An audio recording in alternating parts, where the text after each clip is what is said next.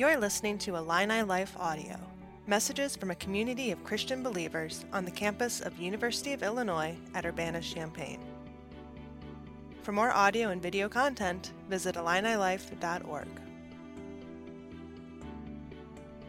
Good morning, everybody. I'm really happy to get to be with you today. I know everyone's complaining about the cold right now, and I'm certainly not going to do any differently. I don't care how many things I'm supposed to do without grumbling or complaining. But the excitement of getting to be in God's Word with you all is very warming to me, and it adds at least one digit to the current temperature right now. On which side, I'm not sure, but that remains to be seen. Well, today marks the end of our 4-week series through Paul's letter to the Philippians. We've been going through the letter together as a church, and I have to say, Philippians is one of my favorite books in the New Testament, and I've personally loved going through this book as an entire narrative alongside you all, with sermons from Nick and Alan and Russ preceding this one.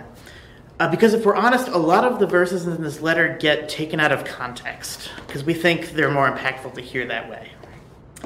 I think we've heard that from almost everyone who's taught during this series, in fact, right? Alan told us Philippians 2 was this greatest hits of encouragement. And I think Russ said Philippians 3 last week was the greatest hits of sick burns or call-outs. And funnily enough, I actually got to speak on this exact section of Philippians about 2 years ago in summer church. And because I'm a huge narcissist, I went back and listened to that and reviewed my notes as in preparation for this morning. And I was entertained to find out that I said more or less the same thing about this chapter. It's the greatest hits of Bible verses. There's a lot of hashtagable, sound-bitey stuff in this letter. And sure, when you take a verse like, I can do all things through him who strengthens me out of context, it sounds pretty great. Right? Put it on a motivational t-shirt. And there is some of that spirit in Paul's words. But then we look at the context we're in right now, in the U.S. in 2021. And then we try to read things like, but one thing I do, forgetting what's behind and straining forward to what lies ahead. Or, I rejoice and I'm glad with you, therefore you should also be glad and rejoice with me. Or do nothing without grumbling or complaining. Like I alluded to before, you kind of want to look at Paul and just sort of take him by the shoulder and be like, dude, read the room, all right? But when we zoom out the microscope and look at the letter as a whole, we see Paul doesn't live in the motivational TikTok we thought he did, right? He and the Philippians live in a place of disarray and fear and uncertainty. Paul himself, as he reminds us a few times throughout the letter, is in prison right now. He's writing this from prison, and he is completely uncertain whether he's going to leave his imprisonment alive. There's infighting among the church in Philippi. It was proved a marked distraction from the preaching of the Word of God. And of course, this wasn't an especially long time after Jesus' own ministry. And so following Christ didn't have anywhere near the level of comparative, at least cultural acceptance that we enjoy today. And that had a very tragic impact on the lives and the livelihood of believers of the time. And so having gone through the whole thing, we can understand now that Paul isn't here to motivate necessarily, or to sensationalize, or to distract. He is here, essentially, to teach. We can look at Paul as something of a high school teacher or college professor. And the church in Philippi, we can look at them as sort of his AP students, or his James Scholar students. Right, they were kind of next level, ready to handle messages that were for more mature believers. And some scholars even suggest that Paul's language throughout the letter was more informal and even teasingly sarcastic at times compared to his other letters. There was a friendliness in this relationship, a rapport. Paul had been their teacher for many, many years, and there was a lot of mutual love in this relationship. So we know that his words here aren't empty platitudes, and they're also not reserved for people who don't quite have things figured out for themselves spiritually. Mature believers who were nevertheless dealing with some very difficult problems. Maybe that describes you as well today. And so Paul, being the teacher that he is, shifts from explaining to them realities of the gospel, as he has in the letter up to this point, and begins helping them to apply these things to the difficult times they find themselves in. And if we're going to borrow from the world of, say, math pedagogy, Philippians 4 moves from theorems and formulas to word problems. And formulated as a word problem, Philippians 4 might look something like this. Right? Given an imprisoned apostle, divided leadership within the church, and an environment that promotes selfishness over following Christ, solve for X, where X equals centering your life in Christ. And then, like, I don't know, the 2-column geometry proofs thing, maybe, I don't know, it's been a while since I've taken a math course. But Paul wouldn't be a very good teacher if he just left his students to figure out this difficult problem on their own. So in this passage, he provides several challenges, several sub-problems to the church. The thinking here is, if they can master the steps to solving these in the middle of turmoil, the notion of centering your life in Christ might start to make a little bit more sense. And these sub-problems will lead us to one larger conclusion that I want to unpack with you this morning. Inward joy leads to outward direction. Inward joy leads to outward direction. Finding joy, not a worldly joy, but a broader, other-centered joy in your own life gives us an outward-centered and other-centered focus in our actions and our thoughts and our attitudes. And once we have that, Paul says, we begin moving forward to claiming Christ as the center of our lives. We're going to dive into exactly what it means by that. But first, I'm going to pray real quick. Heavenly Father, thank you for the model that you've given to us through Paul and his church and his admonishments and guidance and encouragement for the church, Lord. Help Paul's words to encourage us this morning as we navigate our own difficult circumstances and as we come to fully understand this wonderful but sometimes challenging letter in your word, God. And may what I say today be helpful to the people who are listening, and if there's anything that isn't, Lord, may it be taken away and not heard by the people watching this. And may our reflections on Paul and may what we take out of your word help us to further the work of the kingdom going forward in our own lives. It's in your name we pray. Amen. All right. So inward joy leads to outward direction. But joy, as we mentioned, seems to be kind of a hard thing to come by these days, right? But nevertheless, it's a pretty big deal for Paul, right? In Philippians alone, the words joy or rejoice or similar words appear 16 times. 4 of them in this chapter, by the way. So if we take a look at our passage for today, we're going to be starting in Philippians 4, chapter 4, verse 4. If you've got your Bible and you want to be following along, it's right in the beginning of Philippians. There's a brief acknowledgement of some of the division in the church that Paul leads into. He's kind of coming out of where Russ left us last week about claiming citizenship in heaven rather than affiliation with your worldly citizenship, right? And then from verse 4 he continues, "Rejoice in the Lord always. Again I will say, rejoice. Let your reasonableness be known to everyone. The Lord is at hand. Do not be anxious about anything, but in everything by prayer and supplication with thanksgiving. Let your requests be made known to God. And the peace of God, which surpasses all understanding, will guard your hearts and your minds in Christ Jesus." So rejoice in the Lord always. Again, I will say rejoice. So there's 2 or 3 of them right there at the start, right?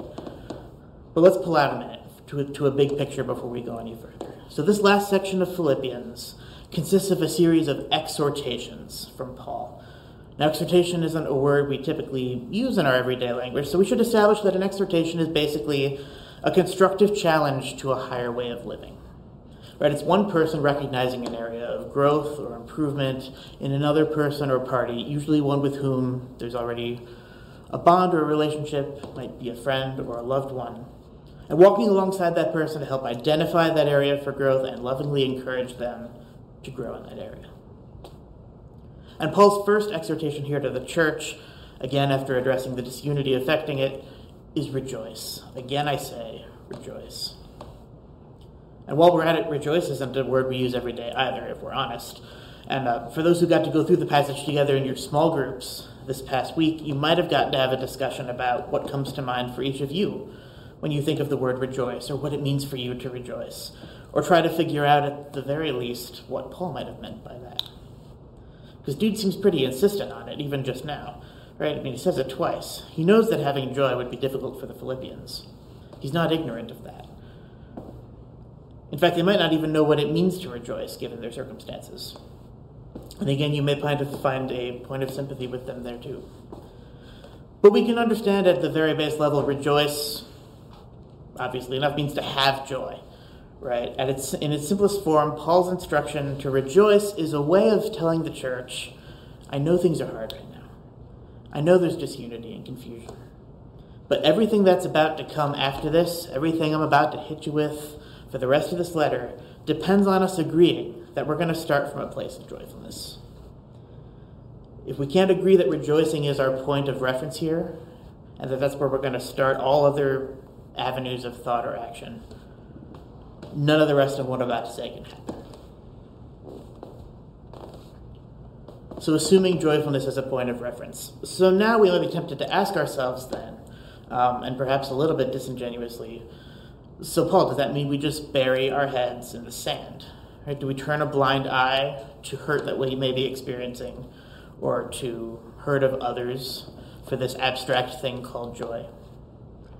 And as they say in the meme world, well, yes, but actually no. There's this foundational component of joyfulness for Paul, and that component is contentedness, specifically contentedness in Christ. He makes this key distinction between being happy on an emotional level and being content, and recognizes that sometimes that means acting against how our feelings might dictate we should act. If you've been following along with us in Philippians over the past few weeks, in fact, we've seen a recurring theme of Paul being more or less indifferent towards circumstances when he admonishes the church in the way that he does. And the message here in Philippians 4 is something a little bit more nuanced than just suck it up or being dismissive, but there is an element of trusting and needing to trust that things are going to be okay if we simply let ourselves rest in a state of contentedness and submit to that. We're called explicitly not to be anxious about anything, but make our requests known to God with thanksgiving, through prayer and supplication. And after we've done this, Paul says, after we've fulfilled this condition, we are promised the peace of God. But Paul offers this as more than just sort of a patch-up, Band-Aid situation, right? It's more than, just pray when you're anxious and everything will be fine. The wording here is, offer your requests and adopt a spirit of thankfulness. That's the part that gets missed a lot. Adopt a spirit of thankfulness. I know it took me several times reading through this before I stopped viewing this as, again, just dismissiveness from Paul. And the practical point of this became clear, which is this. We need to pray as if we've already received what we've asked for. And I'm sure that's come up in just countless sermons that's what that means, but have you ever taken the time to really think about that? Can you imagine doing that in your everyday life? Can you imagine what impressions you would leave on other people if you asked other people for things as if you had already received them? It's crazy, right? I'll go to a burger order a burger at a fast food joint. Be like, hey, okay, so I'll take a bacon cheeseburger with pickles and lettuce, and man, thanks so much for making such a fire burger. Y'all are real ones. I love you guys so much. That'd be weird, right? First of all, wow, no pressure. All right. But secondly, you know perfectly well they're going to forget the pickles, because they always forget the pickles. It's an inevitability of life that if you order a burger with pickles, they're going to forget the pickles. How can I be joyful or even content about a burger I don't have? Or more seriously, how can I be joyful or even content about a circumstance or a light at the end of the tunnel which I have not yet seen? Well, the short answer is we should be thankful for the circumstance. But that's not to say that the circumstance gives us thankfulness. And as I was thinking about this, I was reminded of a personal story that kind of gave me a point of reference for what Paul might be talking about here. By the way, as an aside, one day I will get through talking about something without mentioning movies, but today is not that day. I love movies. I love going to movie theaters. But that didn't always used to be the case, right? So for the first 10 years of my life, I was actually terrified of movie theaters. I'd still watch them at home pretty frequently, but there was just something about sitting in a completely dark room with a bunch of people I didn't know on a big old screen that was, nice and bright, and I was under the impression that you had to eat popcorn. I didn't really like popcorn. I was young and stupid. I don't know what was up with that. Anyways, wouldn't walk into a theater. Well, one day, my dad came up to me at home, and he said something I don't remember the exact wording, but he said something to the effect of, so in a little bit, we as a family are going to go see Shrek 2 at the movie theaters in just a little bit. So please get your shoes on and get in the car. Again, I don't remember the exact, something to that effect. He wasn't harsh, he didn't raise his voice about it, but there was something in that little bit of news that made it very clear to me that refusal was not an option available. And it's also worth mentioning, my dad knew I was afraid of movie theaters, right? It wasn't addressed in anything he said. He didn't enable it, he didn't criticize it, he sat with it, but no. The focus, the narrative of what he was really telling me was, I'm asking you to do this with us as a family.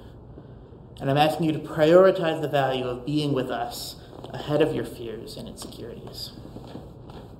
Now, being in an age where several of my friends are themselves now parents of young children, I've heard lots of similar stories about their own dynamic with their kids. And funnily enough, almost all of them have said more or less the exact same thing, right? Sometimes the kids listen, sometimes they don't. And it's not like our family time is ruined when they don't listen, but gosh, it's so much easier when they do. Right? You might be familiar with that as a parent or even as your experience having been a kid. Sometimes that leads to immediate blessings for both the parent and the child. Obviously, I love Shrek 2, and an obsession was born. But the long-term blessing is so much stronger. Unity with the family, unity with your community, unity with the people around you. Treating the bond with your family and your loved ones as more important than your individual role in it. And that's where the thankfulness is coming from. God has placed so many people in our lives to laugh with, to cry with, to be together with. Maybe your family, friends, maybe even your fellow students and coworkers if you're really feeling crazy, right? And it's much easier to be content despite feelings of despair when our thought process is, what response helps me be united with the people I love and the people I'm called to love? Sometimes that response is uncomfortable and maybe even painful. And those feelings are just as real and valid as anything else. And they're going to continue to exist. But our calling is to place being one with others on the same level, really on a higher level. It's a difficult line to walk, but Paul actually models it for us in the back half of this chapter, Philippians 4. See, I specify the back half because the back half of this chapter very different from the front half. Like, to the degree where, academic Bible scholars for a while was like, was this really the same letter? I think it might have just gotten tacked on to something else. See, in the back half, Paul takes a minute to respond to a gift that he received from the Philippians some time ago, a series of gifts, as an aid to his ministry. He was in a partnering relationship with the church in Philippi. And Paul was not typically known for accepting these sorts of gifts, but as we talked about, there's a sense that his relationship with the Philippians is a little different. And so he accepts support from them on a few occasions. And again, this had people confused for a while, unsure of really what the place of this whole diversion is in the chapter. But at the end of the day, we can kind of think about it this way. If Paul is a teacher, and he's assigned a word problem to the class in the first half of this chapter, we can look at the second half as Paul kind of doing a sample problem on the board, modeling for students how, step by step, the sort of thought processes and tricks and heuristics that are needed to arrive at a solution. And unlike some of the math teachers I've had, they most likely had something to do with what's actually on the test. But I digress. He phrases this balance between joy and contentedness and present circumstances really powerfully, with a really simple sentence. I know how to be brought low, and I know how to abound. In any and every circumstance, I have learned the secret of facing plenty and hunger, abundance and need. He places himself in the middle of both of these extremes, everything in between, to illustrate that his ministry, his contentedness, isn't dependent on the gift itself. Right? That's how unconditional his trust in God's provision is. He can rejoice that a gift was given at all, that his unity with the church is that much stronger. He can rejoice and be thankful for the love from his church without having to be concerned with okay, I'm more liquid now, or I have the material prosperity to continue doing what I'm doing. He already has accepted that his needs are fulfilled, or his needs will be fulfilled in a little bit. We understand now a little better what joy looks like for Paul, right? It's a function of contentedness and unity rather than just emotion or disposition. But sometimes it doesn't feel like enough, right? You're saying, yeah, that's real cute, but I get along just fine with my family. I've always liked movie theaters, and you're weird for ordering pickles on your burgers. Mm-hmm. But I've lost a loved one due to the pandemic, or I've become so beaten down at my job that I don't know why I'm still even there. Or being a student right now just feels so much harder, if only because I can't safely get a hug from my friend. Being content by just trusting, that's not something I feel like I can do.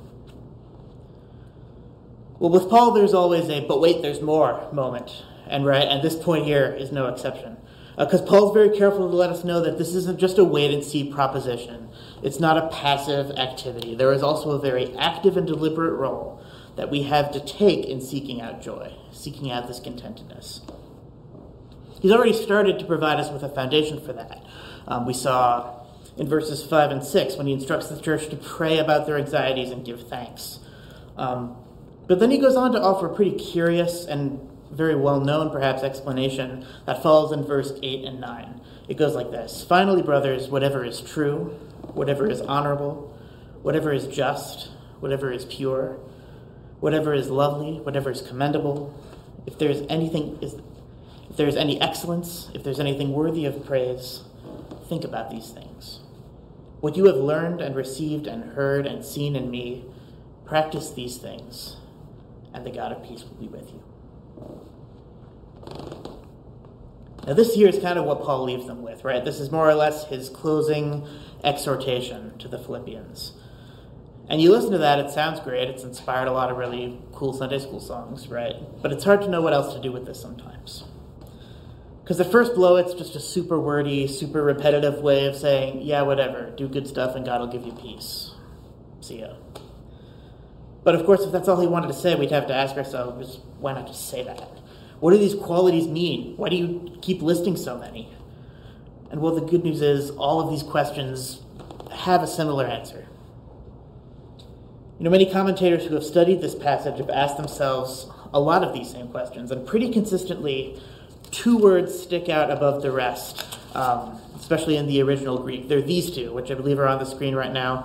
I'll just leave them up there, and I'm sure we're all familiar with these words. The meaning and their application to the passage completely self-known.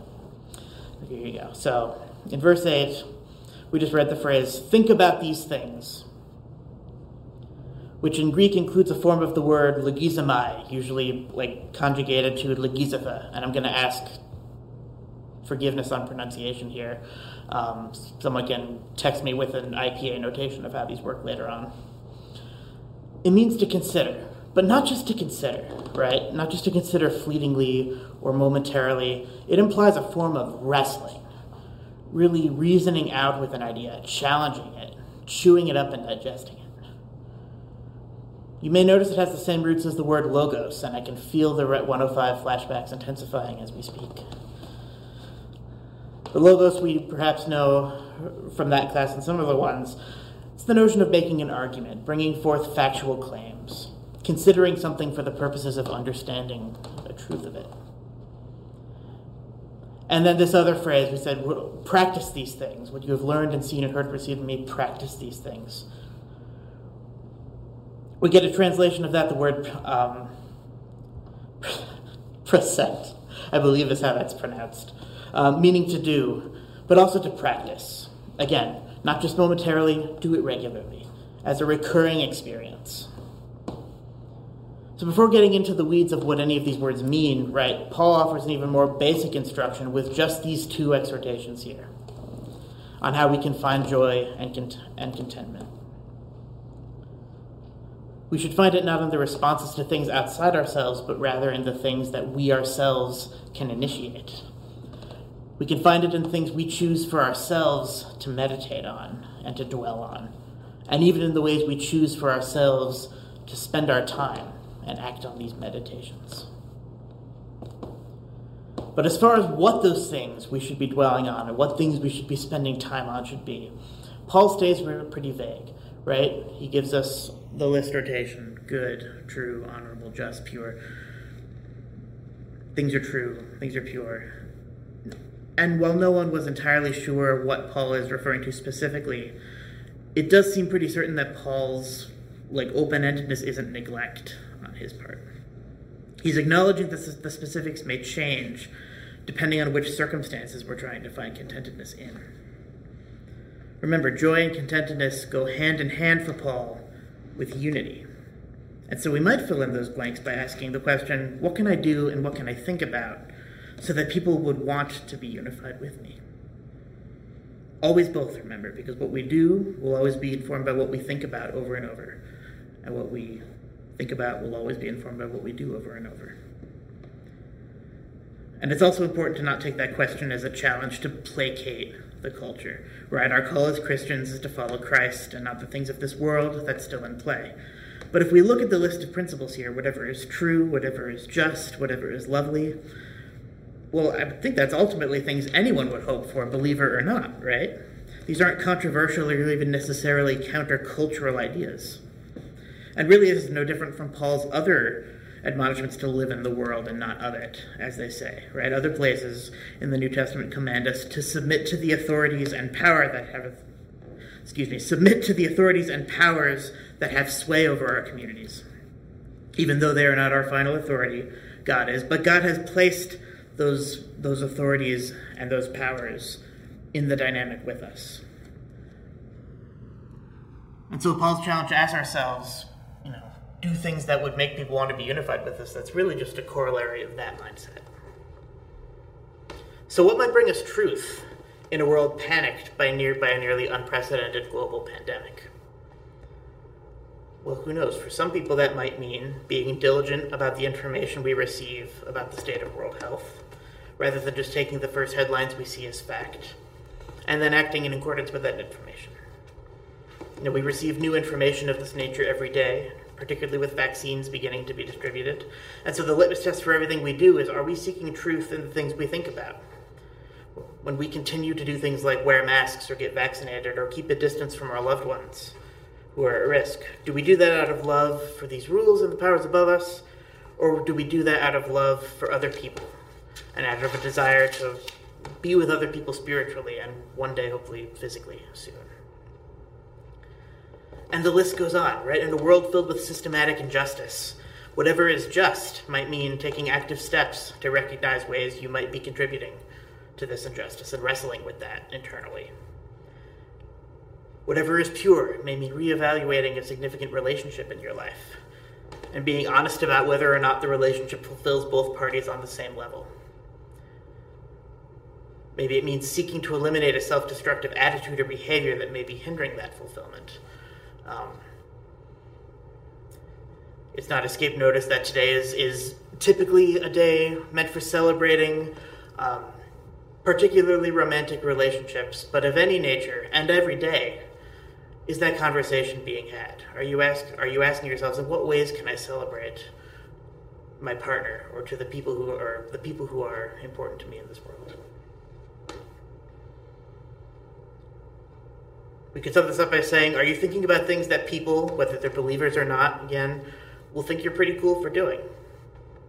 And are you doing it often enough that it's producing actions where people will be like, yeah, I'm getting behind that.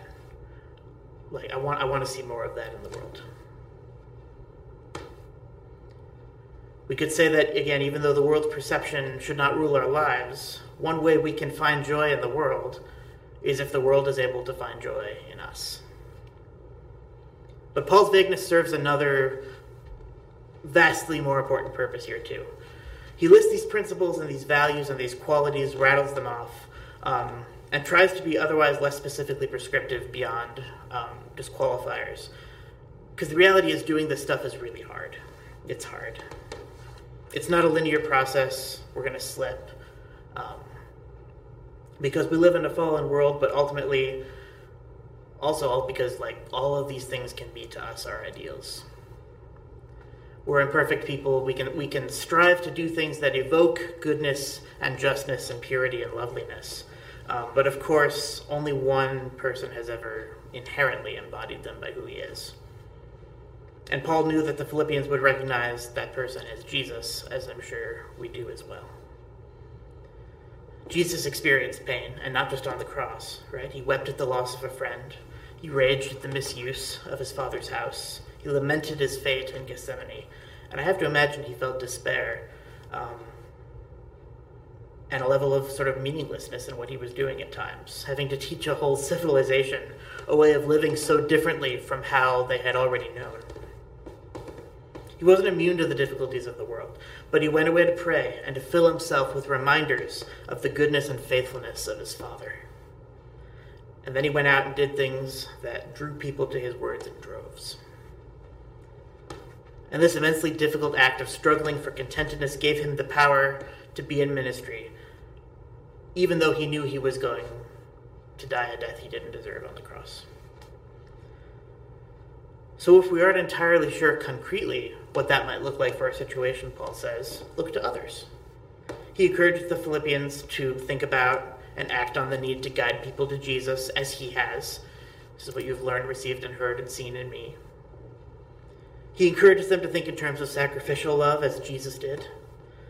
Maybe there's someone who has loved you really meaningfully in your life or served you in a time of need. Is there a way you could go out of your way to serve someone else and bless someone else in a similar way? Remember, as he's calling the Philippians up to this higher notion of joy and unity, Paul is doing his own sample problem on the board. He's modeling this for them in his response to their support of his ministry. And Paul closes out this portion of his letter in a way which brings everything together. It gives an indication of some of the things Paul might have been thinking about and practicing as he shares this with the church. Aside from a few customary pleasantries and greetings at the end of the letter, Paul signs off with this in verse 15. And you Philippians yourselves know that in the beginning of the gospel, when I left Macedonia, no church entered into partnership with me in giving and receiving except you only. Even in Thessalonica, you sent me help for my needs once and again.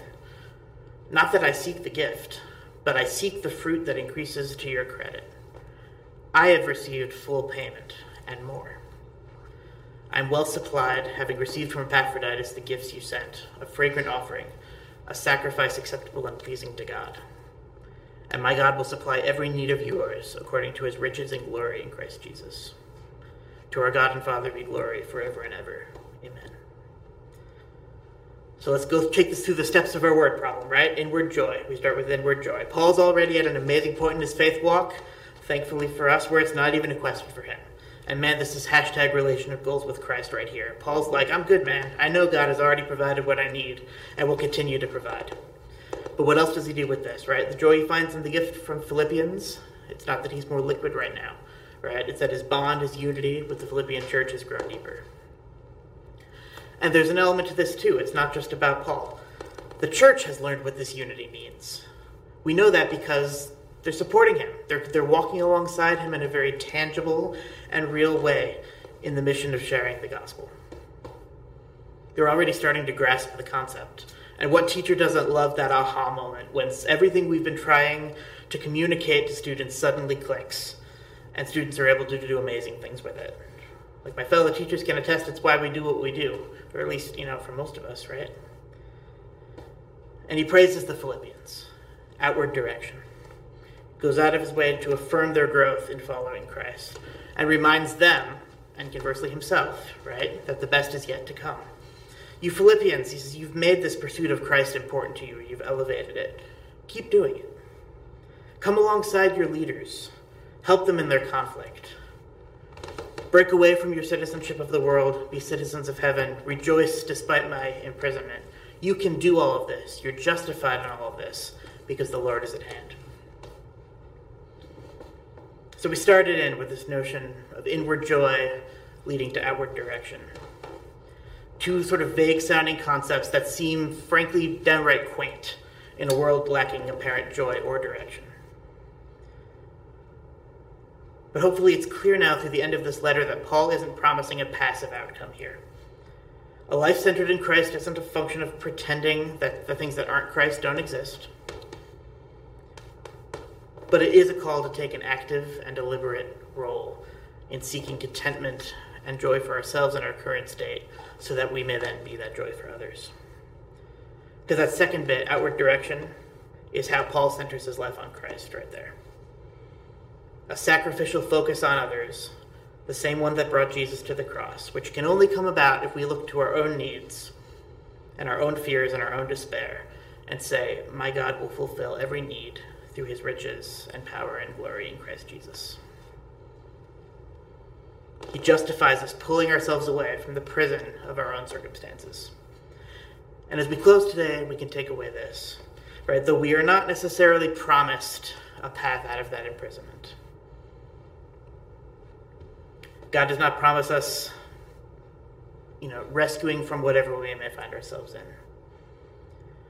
We are promised something richer, though, a true center. A center that doesn't change, a center that will return the unconditionalness of our joy with unconditional peace and guidance and love. A true center that will stand against anything the world has to throw at it. A faithful and unchanging God. And we know God is faithful because he's fulfilled our most pressing need, salvation from this death our sin has earned us, by sacrificing his son to die for us. And that is a thing more than worthy of praise that we can think about, that we can wrestle with. And we like to do this as a church through the practice of communion. And Pastor Nick's going to come up now to talk more about that and lead us through it.